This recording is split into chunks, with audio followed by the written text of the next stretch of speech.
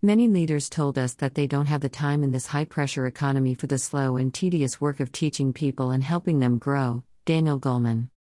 Sounds familiar, all busy managers and execs?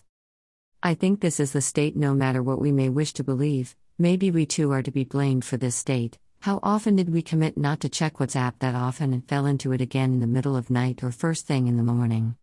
In my view, it is the habit that one chooses determines their habit to give/take coaching, same instinct that make us a good parent or even take care of our own health. Oops, that may poke a raw nerve, not that I intend to address any of those issues in this blog smile, but just a probe into the why are you averse to coaching in first place. The Coaching Habit author Michael Bungay Stanier has just what you need. You could do coaching in just 10 minutes if you are able to ask the right questions. To be specific, the 7 questions, wonder what are they? See this video below to know what you can learn with this fantastic book. How to Shift to a Coaching Culture with Michael Bungay Stanier. Questions number 1, the kickstart question.